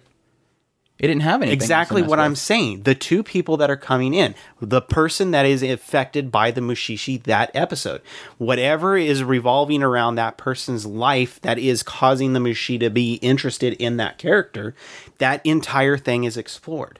Well, I guess we'll have to disagree there, but I think the show is fine with having both. I almost want to say that I'm happy with them taking a brief moment away from that, just to say, there's something to this isn't just a pit stop, let's move on. It's not episodic in the aspect that here's these people, there's our story, judgment. Here's these people, there's our story, judgment. Here's our people, there's our story, judgment. And then you're going to go in, well, I mean, what is this world that we're in? Because it's not going to have a really good punchline in the end if we don't know why are they here? How does this world function outside of those judgments? But see, the only reason should be one way or the other. The only reason that you're even interested in that is because they started revealing all that information. Because that's what the writer wanted to do, and I definitely want the writer to do what they want to do with it. I that's why I'm not bashing the show for that. I'm saying that I don't want them to do that, because I think that what'll end up happening is you're going to get to a point where it's going to try to give you something that will match what is already in this show, which is those people coming in on that elevator. If it tries to trump that storytelling by going, hey, here is this world, isn't it super interesting? And you're like, you probably should have stuck with the people over there. No, because I think that throws it in a box. Because, I mean, what I think they can end up doing with this is having, there is this judgment that they're doing on the side. Here's the judgment thing that is really what they're doing. That is their purpose. That is what the arbiters do. That is definitely not going to change. But it's really kind of doing this thing where they'll have this side thing. And I think they could have done it better. I think they could have had the judgment segments be a little slightly shorter, and then have them kind of slowly breadcrumb in the story of the bar, rather than have an entire episode devoted to, okay, let's talk about the arbiters and what's going on behind the backgrounds, then let's go back to the Judgment Sex episode. I think they could have done where they kind of just breadcrumb it in, which would probably be a lot better. But I think it's nice to have this idea that you could essentially have the judgments happening, and then we'll sprinkle in here and there, we'll have what's going on the side and how things are happening in the background, coming up to one big judgment at the end, which will be more significance because they are actually exploring these characters. I don't want it to be, as much as I really enjoy those judgments and what they're doing with it, I think when it comes down to episode 12 or whatever they get to for this series, I think it'll be a lot more fulfilling if they'll have this big, huge punchline at the end where, okay, so there's more significance to this than just them passing judgments every episode. I'm sorry. I'm just afraid that we're going to end up getting really, really disappointed when all is revealed, because obviously they're going to reveal everything involving the bar. There's no stopping them at this point, because they've already mentioned that there's God doesn't exist right now or something like that. They were mentioning that, and then you have, it almost seems like there's a fight between the leaders of these arbiters, between like I keep forgetting her name. I want to call her the Madame, the little short girl, and this really old creepy guy that really creeped me out. Seriously creeped me out. I thought he was cool, but he was really creepy. He's not a guy that I'd want to be in a dark pool room together alone with, playing pool. I'm sorry. When all is said and done, the bar is interesting. Yeah, all that stuff is interesting, but I'm afraid that when all is said and done, we're gonna walk away from this show having all this revealed, because they're at the point right now that they have to, because they've already started down the road of revealing it. I don't think they started down the road. That's what they wanted to do. You're not following what I'm saying. It is, you're making it. The way you say it, you make it sound like it's just they decided to go off this offside tangent. I think it was planned, and I don't want to discredit it for what they're doing. They had a formula with Death Billiards. Death Billiards was just what is in those 3 episodes. Yeah, but that was people coming single in. Thing. Huh? You can't judge this entire series based off of a short. You can't say that this has to be that short, because a short was just but here's what we got. What we do is we look at this show and we say, this is the writing. This is how the writing works. We make judgments on that writing based on how that writing affects us. The formula that they have is 2 people coming in off of that thing. That works. Going into the bar and the secrets behind the bar is not what this show should be focusing on. They are doing it. There's no getting around it. They've started down that path. They have to continue down that path. Otherwise, it's going to be an unfulfilling show. What I'm saying is, at the end of the day, when they finish this entire show, I'm afraid that what we're going to see is not going to be as fulfilling as if they had done, like I said, the Mushishi formula, where they go in and they have those 2 characters, they explore those characters Mushishi completely. Explored the organization of Mushishi, and that's basically fine. The same idea there. But they still had the element of the way that they normally tell the story. It was encapsulated in that one episode. and it was only two episodes of the entire show, and This that's is only 2 episodes. Okay, but you're not at 60 No, episodes. I would probably say 40 I episodes. would say 4 or 5 episodes. They explored a lot of different things with me. They had your argument is not dissuading my argument. Yeah, it is. I'm saying there's just as equally amount of episodes so far. I mean, Mushishi has 40 episodes.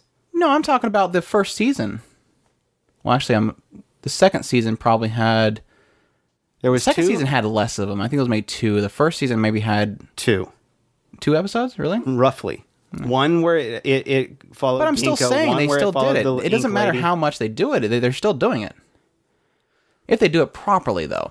But I think if you put it in the box of, well, here's... And we really need to cut off this because we're talking about it too much. But here's this... there is this short that they did over here at this festival to kickstart this idea. Here's what they did with it was with One Judgment. That was really them saying, here's this cool little thing that this world... And it encapsulates everything in that world. It encapsulates the bar. It encapsulates the judgment they're doing. When they, of course, they get the season, they're going to be able to finally explore what all these other aspects of it. But like I said, I do agree with the idea that I think it was a little abrupt having an entire episode cut off and let's do this, because it really should have been sprinkled in there over time. But I think to bottle it into this idea of it having to be episodic all the way to the end will discredit the fact that they might have some really fascinating behind the scenes that they want to explore, and that will be done through this new girl showing up at the bar with Deckham. It'll be explored with the boss lady and what she's doing with this other guy. And it'll be explored in this big, huge, interesting... I'm fascinated by it. And I like I said, I do agree that I think it was an abrupt way of getting to it. But I think they have something there that I think... And I also want to say, please do not misunderstand me in any way, shape, or form. I'm not bashing the show. I love this show. I'm not missing an episode when this show comes up. So don't misunderstand me. I have a feeling of a certain thing, and I'm concerned about it. But I still love the show. There's nothing... They have not done anything bad so far. It's just... I'm concerned about something. That's all. I was actually really fascinated when I realized that the girl was actually one that was supposed to be judged. I think that was actually really fascinating, and I'm really interested to see what they decide to do with her. I came back when Death Arcade came out, and I was like, I told Andrew, I said, "Oh my gosh!" I mean, I was in tears during the show, and it was like 30 minutes after the show that I was trying to recover, and I could not recover from that show. That episode was just awesome. Yeah, I think probably, I think my best one so far was probably Death Arcade. I mean, the first one was definitely a lot of twists to it, but Death Arcade was definitely one that kind of really hit the emotional marks. So, it each has their own flavor in spades. I mean, right down to the judgment. Ginkgo saying you did great. You know, all that stuff. I mean, I'm already getting goosebumps right now.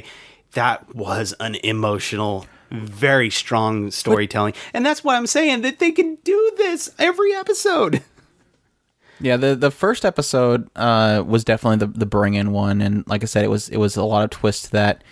I almost was a little bit jarred by the very end of it, where they finally had that second twist, and it was like, okay, I mean, are we really getting what's going on here? Or is she lying again? I don't know who the hell's telling the truth anymore. And then that got into the second episode where they kind of started exploring the idea that did he really make the right decision, which was really cool. The second episode I liked. I felt it was jarring because of the recapping that they were doing, but I liked what the punchline at the end. And I still stand by the second episode. I think was necessary as a tool for the storytelling because it showed. It wasn't. I mean, I agree to a point that it's kind of the showing Deckham as a Ginkgo. It shows. Now I'm messed up. Dang it!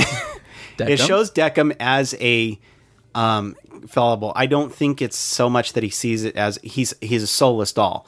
So he doesn't have the emotional ties. He's very black and white in the way he sees things. So I want to make it clear that I don't think that he's by design a soulless doll. I think that's just his character because they've already showed other arbiters that are very, very, very spunky. Okay, I got you. My point is that he's very black and white. He doesn't really live in the gray so much, and that's what this girl is presenting to him as there's another way of looking at this, and then he realizes that he should have seen it that way. He may have missed things, but it wasn't that. That wasn't the thing that it was showing. It wasn't so much that it was showing his fallibility. It was showing you, as the viewer, that even you may have missed this thing. You didn't even see it as this direction. And if you did, I mean, you were seeing things from a different angle, which is something that's very hard to catch when you're looking at these shows. And I think that's where it kind of invested that moral ambiguity that was in Death Billiards. Death Billiards, at the end of the show, after everything was said and done, you know how you see him get into the elevator, and then at the top of the elevator was the two heads. Those two heads were not shown in the end of Death Billiards. So it had this kind of a ambiguity, so that you didn't know. It was that open end. You didn't know who went in which elevator. That was what I really struggled with the Rolling Ballad, which was the third episode with the bowling. It was like because I came from just watching the decision made in Death 7 Darts, which was the dart one, and I almost had this mentality immediately of, okay, they're talking about there's two people that die at the same time. They come in, and maybe it's a case, and they're making judgment on who's going to be going to the void or who's going to be reincarnated. And I almost was thinking that this is a way of sifting out overpopulation in heaven and in the world or something like that. So my immediate thought was, oh, at the end of this bowling game, wait, one person's got to go up, one person's got to go down. And so when they took so long to showing it, and then they finally showed it and they both had up, I was like, oh gosh, wait, does it change when they get inside? And I was like, no, don't send one of them to the void. I'm going to be so upset. I loved Rolling Ballad. That was very sweet. Definitely. That was definitely one of those ones where it's like, watch through the ending cast, because it just continues on, and the cute little music playing with all that was going on was really cool. But yeah, Death Arcade was definitely the one that was a lot more. It was more of an impact. Rolling Ballad was just beautiful. And the Death Arcade really showed that the judgment happens during the game, and once the game is over, the judgment's already made. And I was kind of pointing that out to Chris, was even though he says you did good or whatever, and she was yelling about her children. I need to go back to my children, and she started crying, and he said you did good, and he hugged them both. Even at that point, you kind of get this thought that, okay, maybe he sees that she's caring for her children. Well, no, the judgment was already made back in the game, where she was using the children, and she was exploiting her children. She was attacking the other guy. She was making excuses for everything. And even though that's I guess the part where it really makes this show screwed up is she's been through a lot of crap, but at the same time, she was using it as an excuse to be what she was. And that's when the judgment was made at the game's end. No matter what happens afterwards, you're still. And then after the judgment had been made, then she says, at least let me get back to my children. Give me my children. And then all of a sudden, Deckham had this kind of a shock moment, which showed the judgment. And that's when what Andrew had pointed out to me, and I was like, oh my gosh, I didn't think about that. But yes, his reaction of shock when she said, let me see my children at least one more time or something like that. It was a very impactful moment.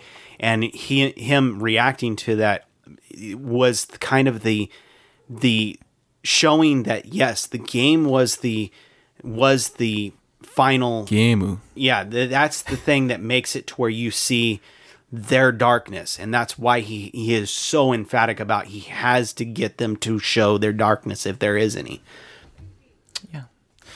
All right. Well, I think that's enough talk about Death Parade. Let's jump into Yatterman Nights. So, again, we thank you all for listening. If you were part of Death Parade peoples, definitely appreciate you listening to us. If you have not listened to Yatterman Nights, we'll probably part way with you at this point. I'm going to say it one more time. If you're not watching Yatterman Nights, go watch it. It's worth it. I think you definitely know by the end of episode 2 if you're going to enjoy the series or not. It definitely lays out everything it has to offer within 2 episodes. I think I don't want to dismiss guide people into believing that only episode 1, because I think that episode 2 presents everything else that it has to offer. So definitely watch at least 2 episodes of it, and you'll know if you're going to enjoy it or not. And I think people will be definitely surprised. So at this point, all of our people that were listening to Death Parade or skipping Death Parade, welcome back. Hope you found us. But yeah, we're going to jump into Yatterman Nights, which this definitely, when we first looked at it, we were like, this is going to be nothing but a bunch of silly crap. But then that episode 1, just with the death of the mother and the pain that she was going through, they did well in pacing it through the episode. It was definitely here. Let's bring her into the world, and this is all that you're gonna need to start this character off. Was like a shove off for her, but it still managed to be pretty emotional. And the thing that keeps me stuck on this show is the fact that it gives me that Lolly character taking on the world like I was wanting with Vesda, but with this one, I love every moment with this character because she's so innocent in the fact that she wants to flick people's forehead, but at the same time, she's being put through such heart-wrenching moments that it just keeps me going. I'm surprised they haven't really pushed the... I haven't watched today, or what was the last episode? I'm going to make sure I didn't watch... I don't want to go straight to... Yeah, I'm at episode 4. So yeah, going to watch that tonight. If we can fit it in with Walking Dead. But yeah, all the way up to episode 4, I'm kind of surprised that they kind of introduced the 2 other characters, which we immediately were assuming is going to be the lineage of the Yatterman, but they haven't really touched on it since then, which is kind of surprising. Which, I mean, there's only 2 episodes more, but I mean that's 2 that didn't have anything in it, but. Yeah, I got the impression that they were probably descendants of Yatterman too. It was the whole thing with the closing song that kind of... Oh, really? Kind of spelled it out. Well, the closing song just has... I mean, you have... Here's Yatterman. It's all about this... Or Yatterman Nights. Here's this leopard girl and the Duranjo, and we're going on into this, and she's doing her adventures of taking down the Yatterman, and then suddenly a female and a male pop up that have blonde hair, and they have their own outro music. Oh, did they? I mean, that's kind of a telling sign that they're kind of important. But yeah, I just... Okay, so Duranjo goes and beats up the Yatterman, and then those 2 take over and become the new Yatterman. That would be a cool idea. No, I'm just kind of wondering how it's going to... I mean, it's assumed that the Yatter Kingdom at some point went to crap. I mean, we're not quite sure how it did, but I'm assuming at some point something took over, the robots took over something... And maybe maybe it's a thing where the robots become so smart they don't want the people to have control anymore. They know they can do things better and kick out the real Yatterman. And then the real Yatterman came out, and that is now their descendant is those 2 characters.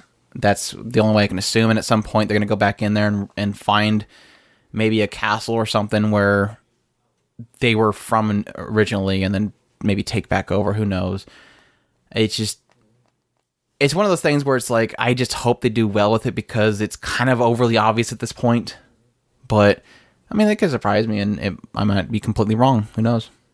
It'll just go all the way to the last episode, and they'll never address it, and you're like, wait, were those actually Yattermans? We never got to that. Are they really it? Don't tell me I was wrong. Yeah. Oh, this show is so beautiful. It is just so beautiful, and it's just so moving to watch things, and... I love some really good action scenes on the last episode too, or episode 4. It was a little blobby looking, but I think it was really well. I don't think that I'm not watching it for that. No, I mean I really am. I really think a lot of it's really cartoonishy. I'm just mean in episode 4 it really got more serious in the combat, whereas it's usually the big huge dog mecha fighting the big huge person mecha, and it's really silly in that aspect. I mean, I'll laugh here and there. I'll think that that's cute. But really, what I'm watching this for is to see Leopard just and everything that's going on in her world and how she's reacting to the world. I think she's just absolutely a brilliantly written character. Well, as I was mentioning when we were mentioning the First Impressions podcast, I almost want to think that this whole it's silly in the combat sequences because I almost want to believe that Leopard is writing this in her journal as it goes along, and this is what in her mind things are happening with like the flicking finger mecha robot thing and stuff like that. But yeah, definitely in episode 2, I was really afraid when they first brought in that flicking robot, and then there was a big bird robot, and then they had the big line of mecha of Yattermans coming out, and they're all yelling Yatter, Yatter, Yatter, and I was like, oh my gosh, what are they doing with this? I see it as the spirit of the old Yatterman series, so I accept that. And the only reason it doesn't bother me too much now is because I just kind of see it as this is her innocence, and this is where it's kind of portrayed is in the combat sequences. But I do agree with you. I mean, every time that girl says my angel, I was like, oh my gosh, I'm gonna cry again. It's so heartwarming and so lovable as a character, and I just can't wait for figures. One thing that I see this is the best way I can describe it is almost having a bird in a cage, and the cage is the darkness of this world, and you have this pretty bird in this story, and that's the way I see her in this. She's just everything around her is just so dark, and I mean, no, it's not bloody and gory and all that. It's just when you stop and think about what they're saying in these stories, they're very dark stories. Yeah, I mean, they're talking about the parents being taken off and dying in the factory, or the idea that they have to cheer on people as they're brought into service for 35 years when the wife is pregnant. I mean, these are really dark, almost like Nazi type dictatorship, North Korea. I don't know what you want to call it. Really bad living conditions that these people are in, and they're shutting the door on people that are walking by because they're afraid of taking in somebody that might get them attacked by the Yatterman. I mean, the villagers are completely terrified of the Yatterman. So it definitely is dealing with a lot of really serious tones. Yeah. And in the middle of it is this very innocent girl, which is, I just love that aspect of it. Yes. I can't wait to see what they take her. So next episode's up right now. Yeah, we got another podcast to record and another show to watch. Is there anything else you want to hit on it? I definitely think the most, while I did appreciate how emotional the first episode was, and I definitely appreciate how heart-wrenching it was with the two other characters they brought in and the whole angel thing. But the family with the pregnant wife was definitely, I think, one of the more crushing moments for Leopard, just having that moment where they were more afraid of the Yatterman than supportive of her as this hero person. Yeah. That they obviously have no trust in her actually pulling anything off, so they decide to submit to the Yatterman. They betrayed her. And they betray her, yeah. And then they have this whole thing where she's like just laughing it off and crying. It was just, oh gosh, that episode was really good. Yeah. In tears. Full on tears. Waterworks. It's one of those things where I just wish I can get more people to check it out. And I've got a couple people on Twitter that I've kind of baited into watching, and they've enjoyed it, so it's good. I mean, I guess it's like a lot of seasons where we find those little gems. Like Nimble No Concerto was definitely one where I wish more people would have watched, but I know they won't. But we're preaching to the choir right now because hopefully everybody listening to this has watched it. Right? I always want to say we probably should have done the Yatterman first, just because it doesn't seem like there's really too much to spoil. Well, that's like I was saying. I mean, go hype this show. Tell people about it. I mean, it's obviously a great show. I mean, yeah, I hate sitting here and going, I'm gonna hold out that one last bit of judgment because if we got through episode 4, we're still loving it, but the next 8 episodes could totally go down the drain. But I hope not. I want to see this go as great as it's doing because I mean, I can lull through 1 or 2 episodes, but just keep this going because it's so great. Yeah, definitely enjoying it. If you guys enjoying it too, definitely chime in on the discussion on this particular article's comment thread. But yeah, I would keep those in the season discussion. Right, we on the forums, talkingspirit.com forums. Go to the seasonal discussions forums and look for the Yatterman Nights one. But yeah, we hope you all enjoy listening to this. Hopefully we didn't lose too many people with the Yatterman one. I hope more people listening to it than Death Parade. We'll hope that a lot of people had to skip because, well, we want to listen to both of them. But yeah, our closing song is from Yatterman Night, which is called Kyokugen Dreamers, which is by Screen Mode, and that is the OP for Yatterman Night. We hope you all enjoyed. You all have a wonderful day, and we'll take care. Kimi wa shooting star.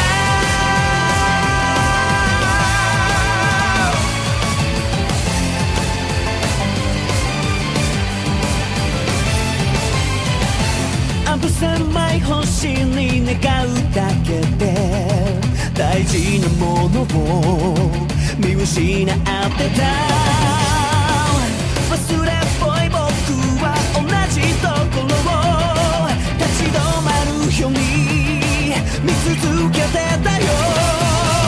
ラララライラララライ僕らが変わるのにラララライラララライ必要なものさ。